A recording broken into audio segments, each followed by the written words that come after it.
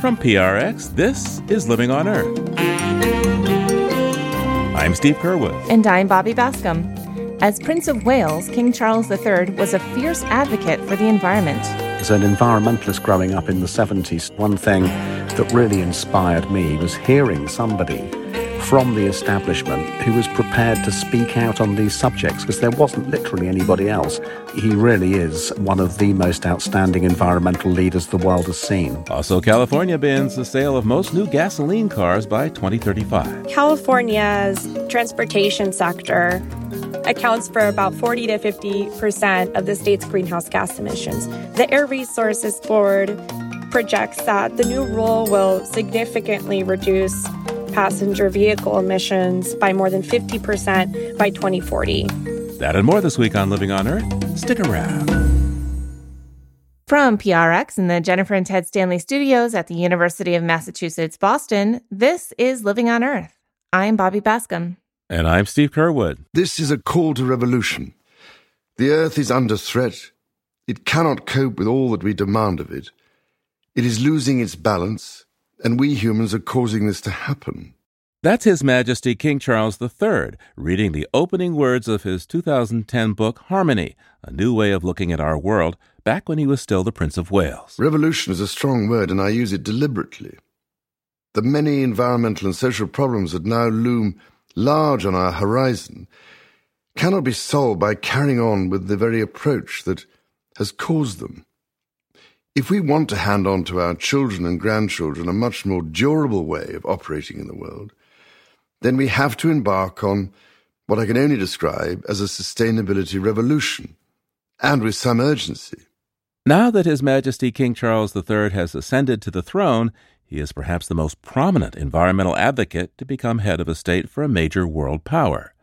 Tradition suggests the new king will not be as publicly outspoken as he was as crown prince, but now may well use his new powers to advance the causes of nature and environmental protection from behind the scenes.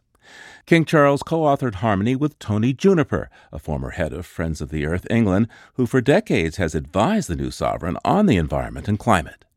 Tony now chairs Natural England, a government conservation agency, and joins us from London. Welcome back, Tony.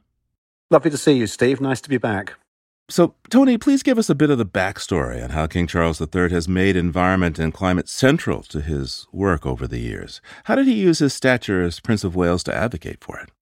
It's been a remarkable contribution looking back from the vantage point of now and the sad moment when Her Majesty Queen Elizabeth II is passed on and he now is king. And it's a moment to reflect on not only the future, but also the past and the incredible amount of work that King Charles did as Prince of Wales on these environmental subjects, going literally back to the late 1960s. This is a long time ago.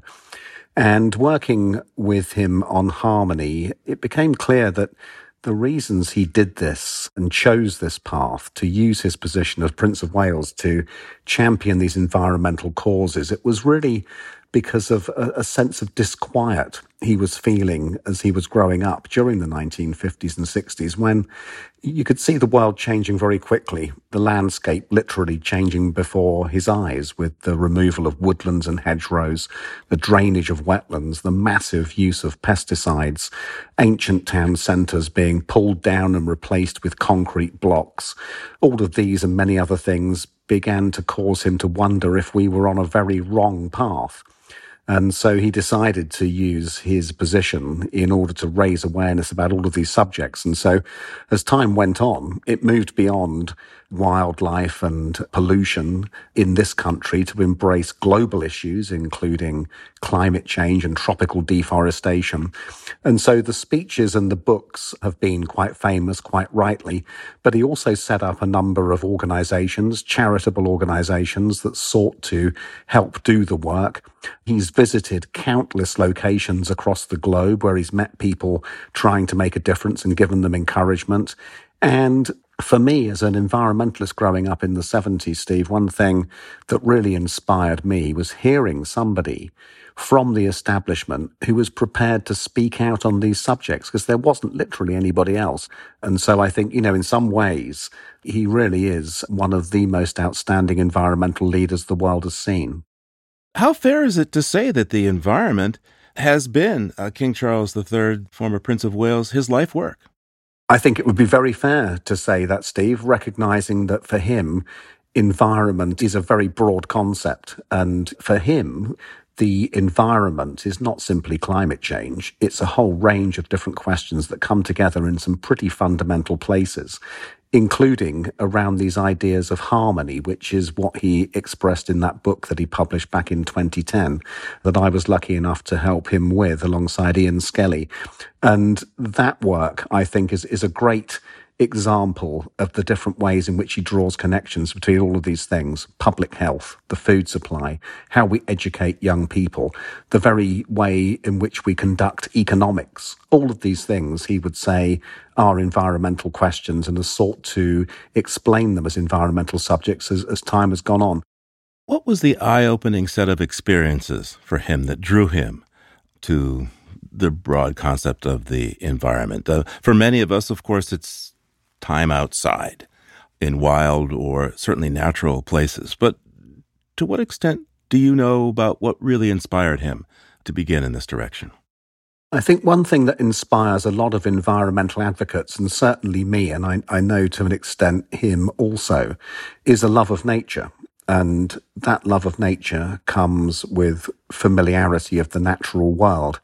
And one time on a visit to his house in Scotland, very close to Balmoral, we went for a walk by a river where he used to be taken by his grandmother, the Queen Mother, and they used to fetch water from the river in the teapot and take it indoors, boil it on an open fire to make tea. And that connection with the natural world at an early age in that way, which was very much linked to family and linked to great times and having moments with his grandmother, this evidently left an impression on him in terms of the importance of natural areas and the outdoors to him.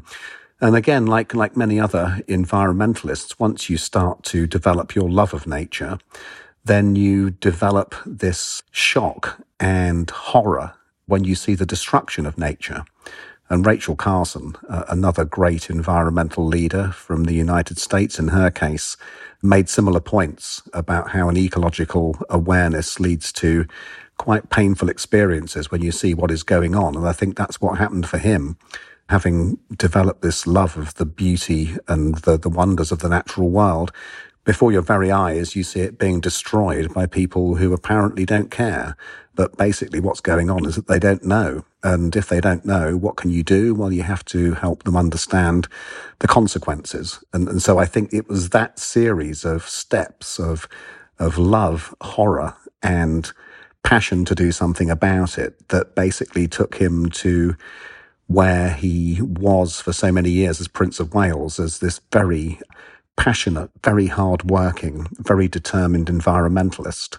And he leaves an incredible legacy with 50 years of that under his belt.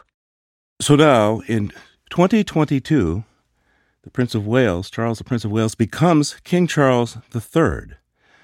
What can he do now to follow his concerns about the environment as the sovereign now of the UK, which, at least in my lifetime, has been fairly apolitical in public stance? Certainly Queen Elizabeth II was publicly very apolitical. The role of sovereign is different to the role of Prince of Wales, and nobody knows that more than the new King, Charles III. And he has been on the record over recent times, including as recently as last week when he came to the throne, to reinforce the idea that he knows he's now going to need to do things differently in the new role that he now occupies. But irrespective of that, I think the very fact of him having spent so long and so successfully driving forward this agenda, that it actually, in some ways, it doesn't really matter whether now he is constrained because the role of sovereign, of monarch, it's something which is about what it stands for as much as what the holder of the role does, if that makes sense. So the very fact of him having been such a prominent environmentalist for so long, I think automatically means now that with him as the holder of that role, the embodiment of that role, then automatically almost it has to have an ecological dimension to it. As I understand it, traditionally, once a week or so, the Prime Minister meets with the monarch. Those are private meetings, as far as I know, never really disclosed to the public. To what extent do you think that King Charles III might take that opportunity to have comments about environment and conservation to the Prime Minister? I've no idea, Steve. Nobody will know because those meetings are strictly confidential and nothing ever leaks out either from the Prime Minister or the palace. And so that remains a conversation between the head of state and the head of government, and the rest of us won't necessarily know the details. But, if one is speculating about the role of monarch and the interests of the monarch and the extent to which one of the things they are there to do is to warn of danger and to take the long view, then the subjects that he has been so passionately engaged with certainly will be in both of those categories of danger factors for the realm and the planet, and very much about the long-term interests of society, not just the coming weeks or the coming months or even the next few years. So now the new Prince of Wales, Prince William, takes over. To what extent do you think he was tutored by his father in the environment? He has, of course, this challenge fund that he's already put out. He's made some speeches along these lines. What do you think will be his level of enthusiasm to address the environment and conservation? Like his father, Prince William, who now is taking on the role of Prince of Wales, has expressed quite a lot of interest in quite a range of issues: mental health, the well-being of veterans, and of course the environmental issues. And the environmental piece is coming out more strongly as time has gone on, with the Earthshot Prize being the most recent example of that. But if you look back over the recent history of all of this, it's worth remembering that the Duke of Edinburgh, so King Charles's father, was also a passionate environmentalist and worked as the international president for WWF for some time, and was involved with the Wildfowl and Wetlands Trust here, which is now a more global organisation working on wildlife and wetlands. He was very involved with all of those things. Actually, there was a remarkable moment here a few years ago when we had all three generations, the Duke of Edinburgh, the then Prince of Wales, and then Prince William, coming together to launch an initiative called United for Wildlife, which was about cracking down on the illegal wildlife trade, so tiger parts and elephant ivory and some of these despicable activities that continue. The three of them came together to try and kickstart some more determined action to do something about that, which was a lovely thing to see. Fascinating. Tony, how much support is there currently now among the public in the UK for acting on nature and climate issues, and really the crisis around the climate? Yeah, the appetite for action in this country dramatically transformed over the last few years, and we've had a whole raft of new policies and initiatives come from government which reflect that very deep shift in the public mood on all of this. And, Boris Johnson's government were very energetic in bringing forward new agricultural policies, new targets for curbing biodiversity loss, doing more on the net zero agenda. And I'm very much hoping that the new government will stick in that similar vein, because like many other countries, we have a short-term cost of living crisis, hopefully a short-term cost of living crisis, which has diverted attention. But of course, trying to resolve that cost of living crisis through rolling back environmental action, it's a false narrative. It won't work. And also, of course, just leaves these things to get bigger for later.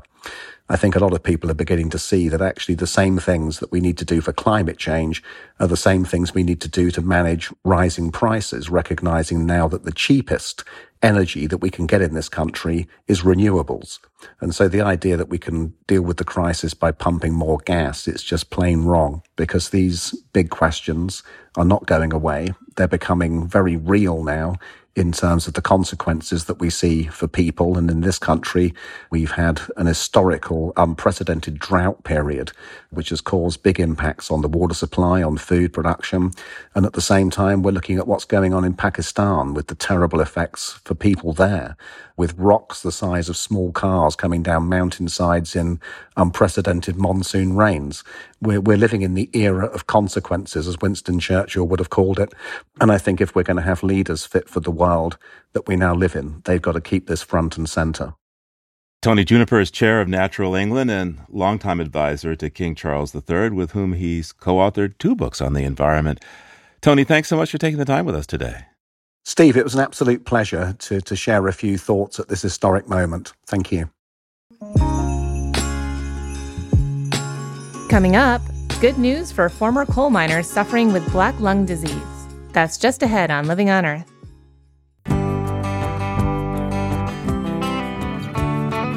If you like listening to Living on Earth, please join us by telling people you know to tune in to our podcast.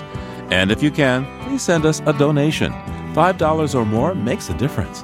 Just go to LOE.org and click on Donate at the top of the page. Thanks. It's Living on Earth. I'm Bobby Bascom. And I'm Steve Curwood. And with me now on the line from Atlanta is Peter Dykstra. Peter is an editor with Environmental Health News. That's ehn.org and dailyclimate.org. And he goes over what's going on beyond the headlines for us from time to time. Hi there, Peter. What you got? Well, hi, Steve. There's an item from our friends at Allegheny Front about the Inflation Reduction Act. Here's something that's good news for coal miners that's buried in the act. $149 million in a fund that's been temporary, now permanent and annual, to help with treatment of coal miners' black lung disease. This is a particularly horrible disease, made more horrible by the fact that so many miners don't have any financial help in paying off the bills because so many coal companies have gone bankrupt, gone out of business, and they're not there to fill any legal requirements to pay for diseases they caused. Yeah, this feels like environmental justice to me because the folks that went down in those coal mines for all those decades to power our economy really made our modern society possible, and to just kick them to the curb with a horrible disease seems very unfair. This can't give them back their health, but at least make it possible for them to get treated. Peter, what else do you have for us? Here's a really weird story, and in a segment called Beyond the Headlines, we don't normally go to a publication like the New York Times, but they published a remarkable investigation on how Europe is jerking the rest of the world around on its carbon credits. Countries like Romania in Eastern Europe are cutting down what are supposed to be its protected ancient forests. They're turning the trees into sawdust, which are then made into wood chips, which are then shipped to other countries like France and Italy to be burned in what is considered to be clean energy. It's just a complete wraparound. The countries in Eastern Europe, all legal, by the way, get to cut down their forests, and the countries in Western Europe ship them cash and get to claim credit for helping solve the climate problem, which, of course, it doesn't. Yeah, I mean, it makes no sense because, Peter, when you cut down a tree, especially an old big one, not only are you releasing the carbon from that tree if it's burned into the atmosphere, but you're taking that tree out of commission for taking the carbon out of the atmosphere that it's done for presumably decades. It's like double trouble and not exactly smart. Right, and even though these stories appeared in the New York Times, this information and the real hard work started with a nonprofit called the Environmental Investigation Agency. They're known over the years for a lot of revelatory work on fisheries and marine mammals. They've also been doing terrestrial work like this that are some very courageous and very important investigations. Well, glad to get that story, Peter. And let's take a look back now in history and tell me what you see.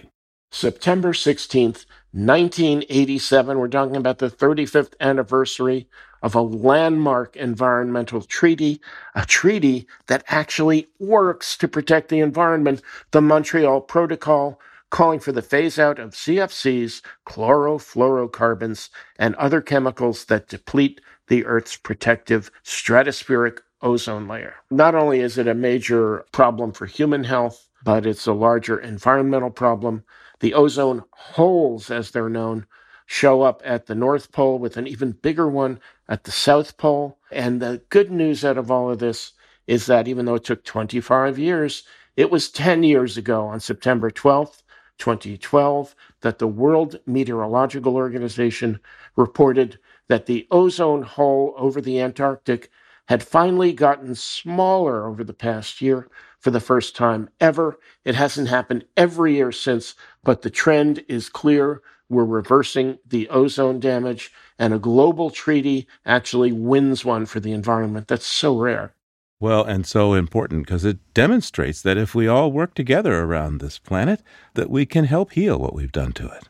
Peter Dykstra is an editor with Environmental Health News at ehn.org and dailyclimate.org. We'll talk to you again real soon, Peter. Okay, Steve, thanks a lot, and we'll talk to you soon.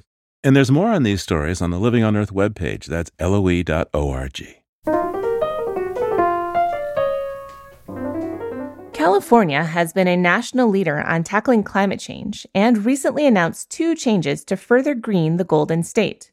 First, California will ban the sale of most new gas-powered vehicles by 2035.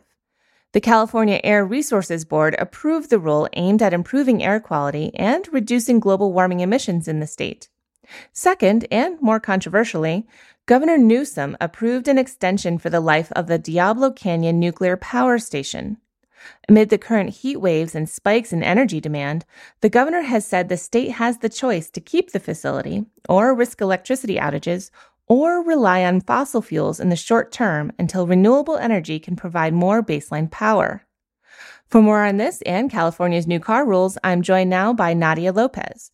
She's an environmental reporter for Cal Matters and says California is well positioned to make the transition to electric vehicles. California already has the largest zero-emission car market in the country. There are more than 1 million plug-in vehicles, other zero-emission vehicles, hybrids that are registered. And nationally, there are about 2.64 million. So it represents about 43% of all zero-emission cars that are currently on the road. Automakers are ramping up their fleet of electric vehicles. They knew that this mandate was coming. In addition to that, the technology has significantly improved, and there is a market for it. So if any state could do it, it sounds like California is best positioned. But, there are some things that are just beyond the control of the state or the auto industry for that matter. Things like labor shortages and problems with the supply chain, which we've seen a lot of in the last couple of years.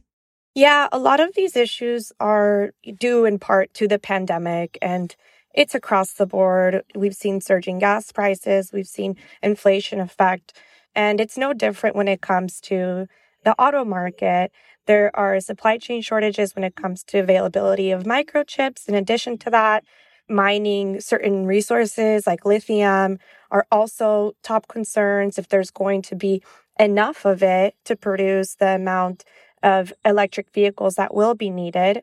So these are real challenges that the state acknowledges and that automakers are also trying to address.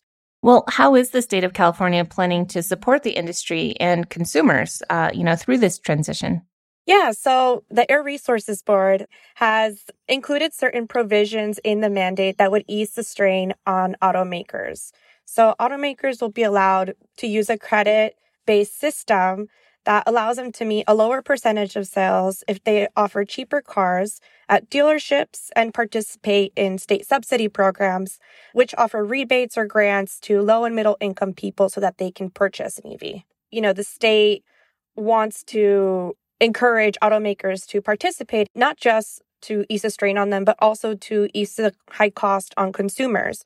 Right. I mean, electric vehicles can be prohibitively expensive for a lot, if not most people. Oh, yeah, definitely. I mean, right now, a new car can cost anywhere between $25,000 and $120,000, depending on the kind of model and year and so forth. So that's still really out of reach for a lot of people. Now, from what I've read, car manufacturers supported this change in California. I mean, they're saying that the timeline is a bit challenging, but overall, they're in support of it. How likely is it that this change in California will spur similar shifts in other states? Yes, automakers are on board. They have already each year been increasing the number of models that they have, the number of electric vehicles that are available on the market are continuously improving, longer mile range and so forth, and stronger and more durable batteries. So they're poised to expand that market across the nation and globally as well. And right now, 17 states have vehicle emission standards that are similar to California's and modeled after California's. California has a special waiver from the federal government to enact stricter emission rules and mandates than those of the federal government. And usually other states tend to follow suit. So already Washington, Massachusetts, New York, Oregon, Vermont are a few of those states that plan on instituting a very similar mandate to that of California's. The European Union is also poised to mandate zero-emission vehicles by 2035. Now, the rule was set in place in California by the Air Resources Board as an aggressive way to tackle the state's air quality. How do they expect air quality might improve as a result of this measure? And, for that matter, what kind of improvements might we expect in public health with better air? Right. So California's transportation sector, we live in some very car-centric cities, accounts for about 40 to 50% of the state's greenhouse gas emissions. So it's a pretty big sum. The Air Resources Board projects that the new rule will significantly reduce passenger vehicle emissions by more than 50% by 2040. Now, greenhouse gases contribute to smog, they contribute to poor air quality. So as we start to see this reduction in these emissions, we could also start to see improvements in air quality in places in the state that are notorious for that, like the LA Basin, like the Central Valley. And that's the hope, that it will also help reduce respiratory illnesses, asthma, that a lot of people attribute to that poor air quality. Now, I want to shift gears here for a minute, pun intended, and talk to you about something else that you've been writing about in California, and that is the Diablo Canyon nuclear facility. Governor Newsom recently signed into a law a bill that would extend the life of that nuclear facility. It was slated to close in 2025, but it's been extended for another 5 years. Why did they make that choice to keep it open longer? Right. So Diablo Canyon, the nuclear power plant, is the state's last nuclear facility. It basically provides about 10% of the state's power to the electricity grid. And as you may have noticed, California has been experiencing really dire effects due to climate change and due to these planet warming emissions that we just discussed. So increasingly, as we're facing more intense heat waves, prolonged drought, the state is really worried that it's going to significantly strain the power grid. We've already started seeing those effects. California broke records for this heat wave that we're experiencing and is asking residents to cut their power use during peak times during the day to prevent rolling blackouts, to prevent rolling brownouts.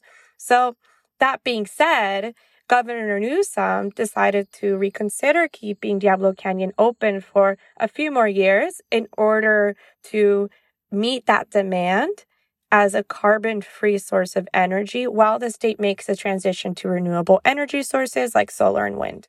Nuclear, of course, is very controversial. What are some of the concerns that legislators and Californians have about extending the life of the Diablo Canyon plant? A lot of opponents say that the storing of spent nuclear waste is a huge hazard. They also say the proximity to fault lines and the threat of earthquakes, which California is known for, can pose certain challenges and risks. And while PG&E, Pacific Gas and Electric, the plant's owner, has said that the site remains safe, a lot of people still feel that it could pose a threat to their communities. So apart from that, a lot of opponents and some environmentalists are concerned that extending the plant could delay those much needed investments in renewable energy. Right. The state is giving PG&E a $1.4 billion loan to do this work, to extend the life of the plant. I mean, that's $1.4 billion that could have been spent on solar, wind, or any other renewable energy infrastructure, I should think. And that was part of the debate. Some people expressed apprehension because that's a lot of money that they say potentially could have gone to this renewable energy infrastructure instead of continuing to invest in nuclear power. I mean, the other side of it, of course, is that nuclear is largely carbon-free, which is, of course, very, very attractive right now as we're facing this climate crisis. You can see how the state's kind of stuck between a rock and a hard place here. Right. I think right now the state's priority is to reduce greenhouse gas emissions. And some people worry that, well, if you get rid of this nuclear power facility, which, as I've stated, provides about 10% of the state's power to the electric grid, then are we going to be supplementing that with natural gas, with other forms of fossil fuels? That's a valid question that a lot of people are asking because, frankly, the infrastructure for a lot of renewable energy isn't completely there, and it's not going to happen overnight. Well, I mean, you have to admit that between the ban on new gas-powered vehicles and, looking at nuclear as a low-carbon energy source, it seems like California really at least has its head in the right place when it comes to climate change. Yes, and California has always been a leader of sorts in implementing aggressive and stringent policies to address climate change. So this isn't a surprise for a lot of people here in the state and for people who follow climate closely. Nadia Lopez covers environmental policy issues for Cal Matters. Nadia, thank you so much for your time today. Thank you so much for having me. Join us online on Friday, September 23rd for a discussion with famed primatologist Jane Goodall about her new book, Local Voices, Local Choices, the Takari Approach to Community-Led Conservation. That's Jane Goodall live online Friday, September 23rd at 5:30 p.m. Eastern Time. It's free. Just register at loe.org/events.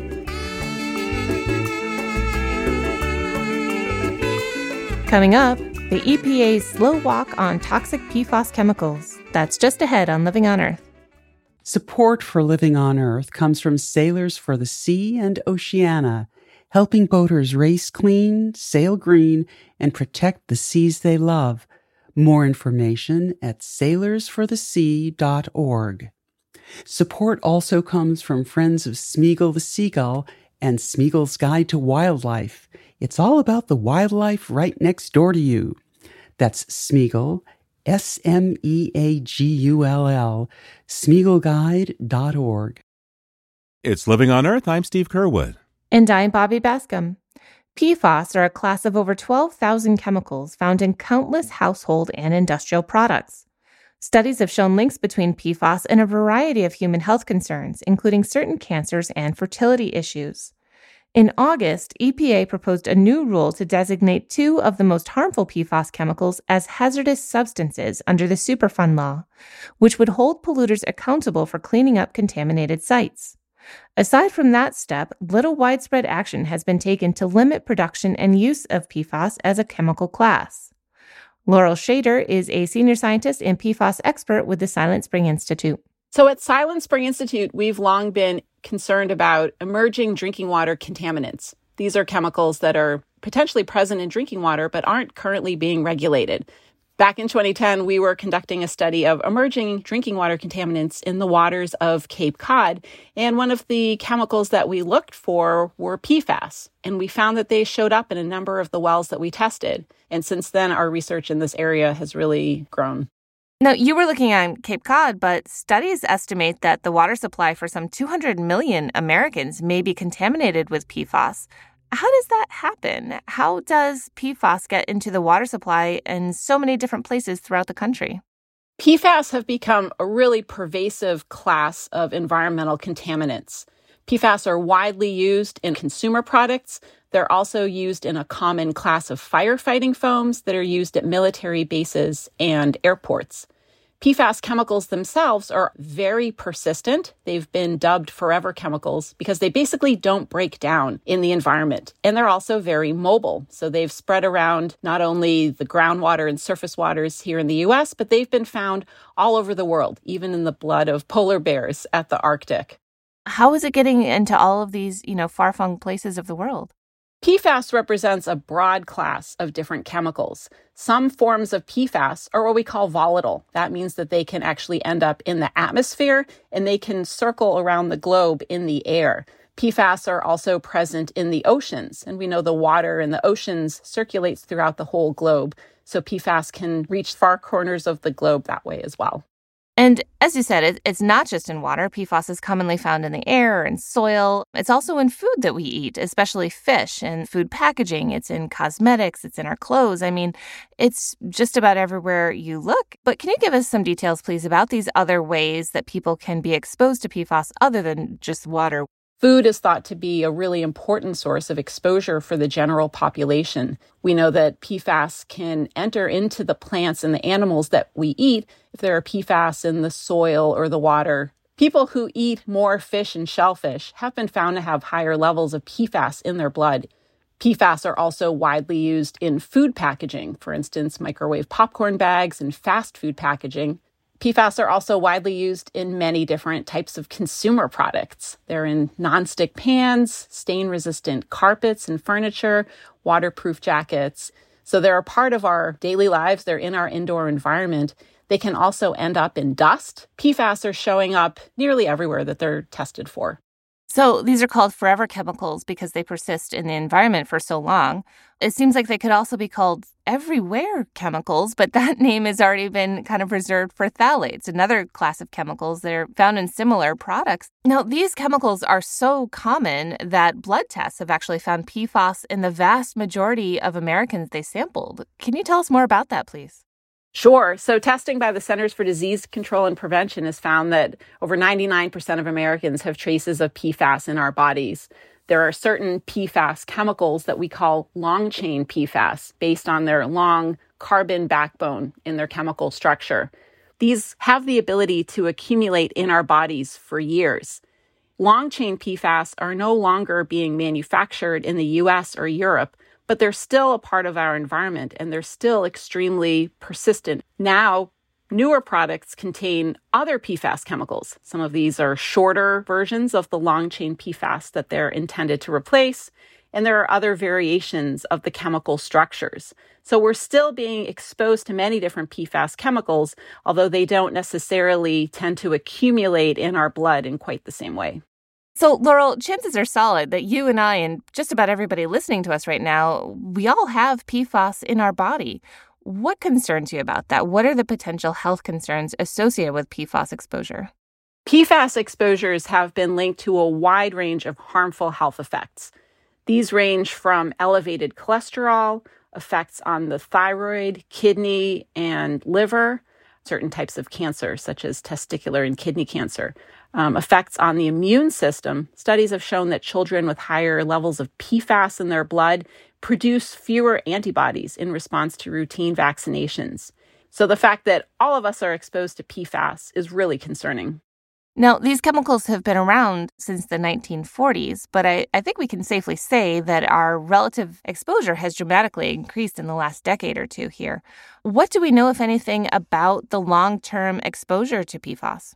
Our exposures to PFAS are changing over time. The Centers for Disease Control and Prevention has actually seen that levels of these long-chain PFAS in people's blood is going down over time.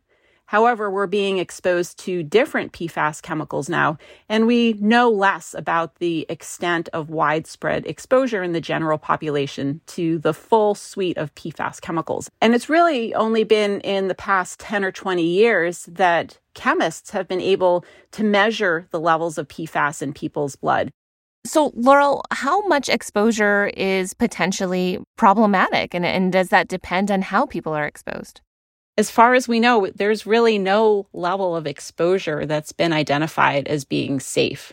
In developing standards for drinking water or fish or other pathways of exposure, EPA and other regulators often develop what's called a reference dose. So this is an amount of PFAS chemical taken into our bodies each day that is not thought to cause a harmful health effect over the long run.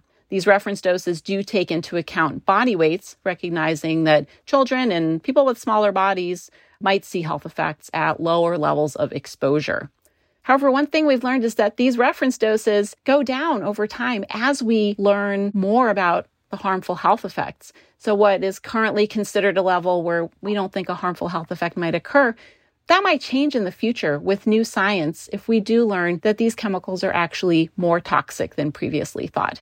Well, what groups of people or demographics should be really particularly concerned about consuming PFAS or being exposed to PFAS chemicals? Are any groups at higher health risk than others? So certainly some people are at greater risk of PFAS exposure than others.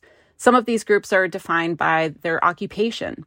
We know that firefighters can be exposed to elevated levels of PFAS from their use of certain firefighting foams and the widespread use of PFAS in the protective gear that they wear.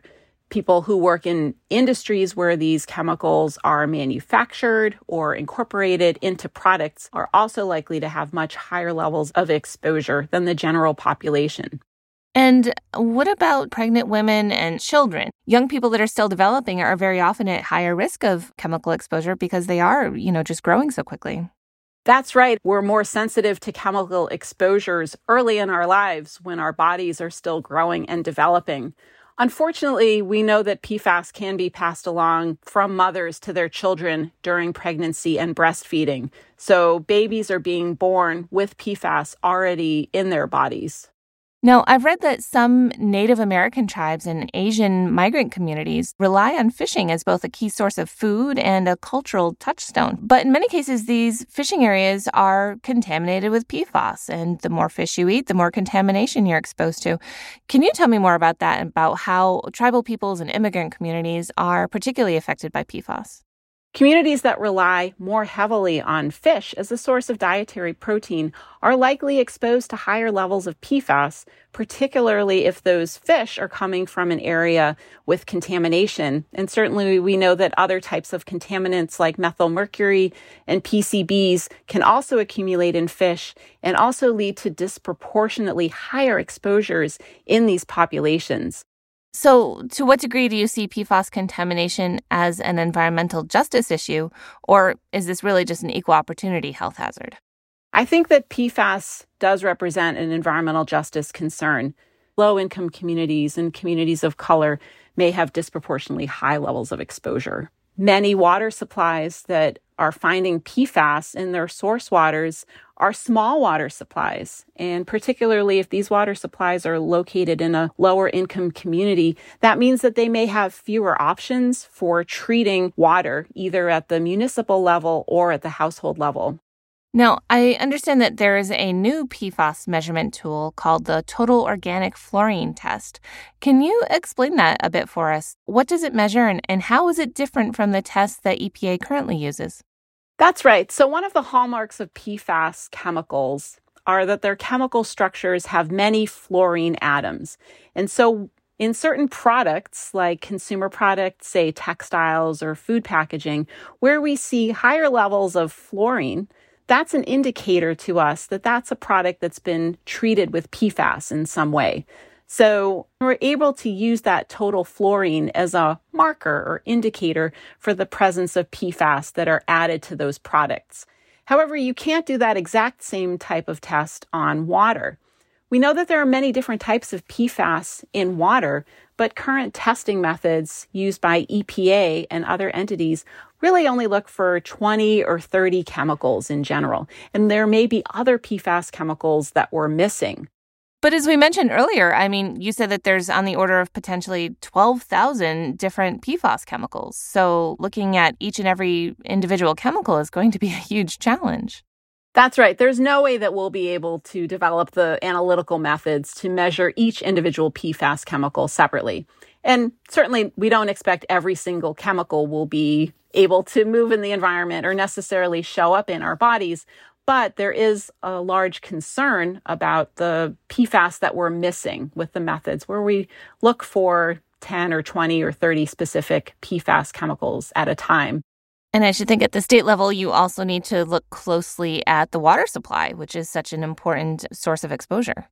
The EPA currently doesn't have enforceable drinking water standards for any PFAS. The EPA has issued health advisory levels for two specific PFAS chemicals, PFOS and PFOA.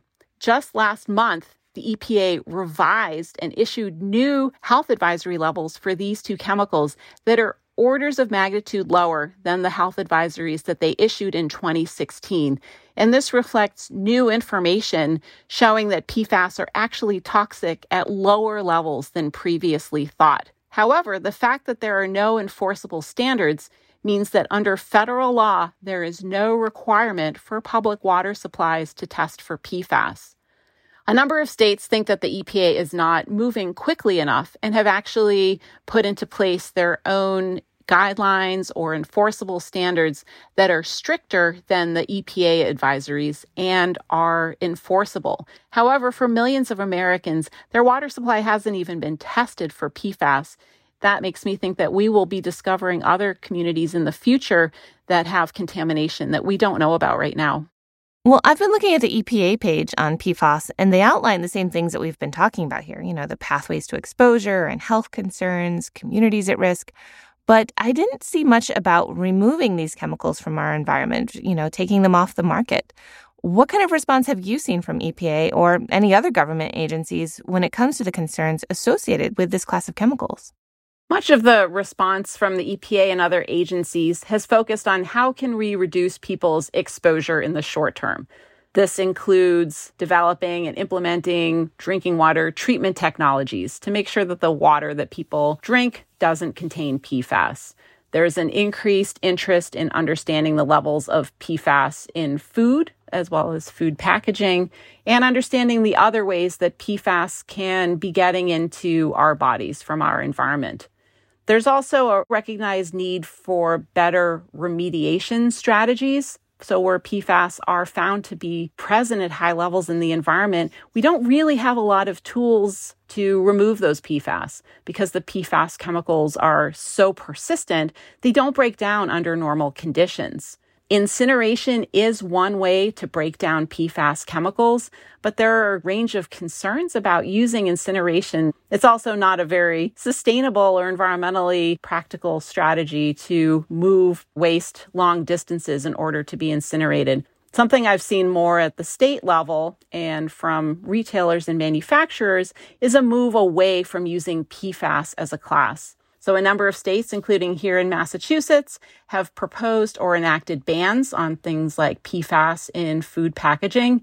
And a number of fast food chains and retailers have also made pledges to stop using or selling products that contain PFAS. Well, what do you at the Silent Spring Institute think should be done about this class of chemicals that's so concerning? PFAS represent a really large public health challenge. At Silent Spring Institute, we support the idea of the essential uses framework, where PFAS shouldn't be used in products where they don't serve an important function for health or safety, or where we have other substitutes that provide the same function without posing the same concerns about toxicity.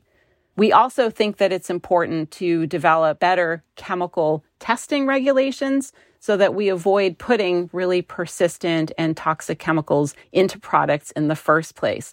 Here in the U.S., chemicals can be put into products and widely used before they've been thoroughly screened for toxicity. We find this really concerning, and we think there need to be stricter regulations on chemical safety.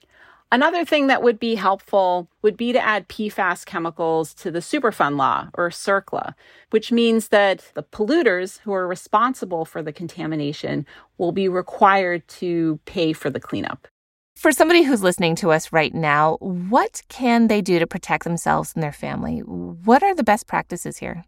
As individuals, we know there are some things that we can do in our daily lives to help limit our exposures to PFAS and other toxic chemicals. We can try to avoid certain types of products like microwave popcorn bags or stain-resistant carpets and furniture. We can keep the dust levels in our house low by frequently vacuuming or mopping our floors. And we can look for products that say they don't contain PFAS. I recently led a study where we did find that products that were labeled as stain resistant or water resistant were more likely to contain PFAS. But really, at the end of the day, it shouldn't be on all of us as individuals to have toxic chemicals on our mind when we're at the grocery store or buying clothes or furnishings for our homes and our families.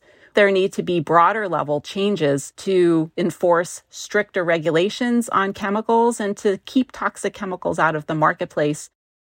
Laurel Shader is a senior scientist with the Silent Spring Institute. Laurel, thank you so much for your time today. Thank you so much for having me and covering this really important topic.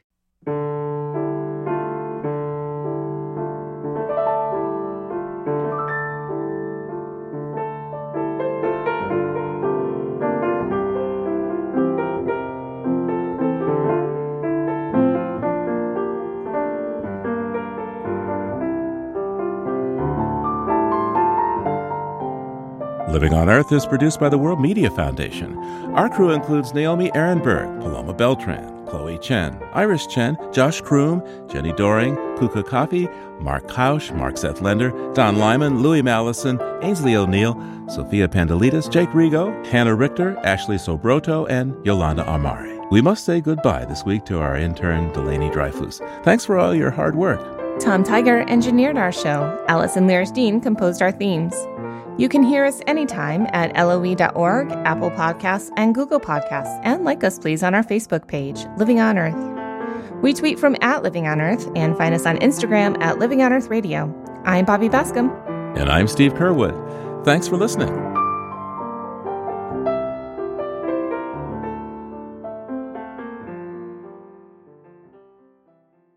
Funding for Living on Earth comes from you, our listeners, and from the University of Massachusetts, Boston, in association with its School for the Environment, developing the next generation of environmental leaders, and from the Grantham Foundation for the Protection of the Environment, supporting strategic communications and collaboration in solving the world's most pressing environmental problems.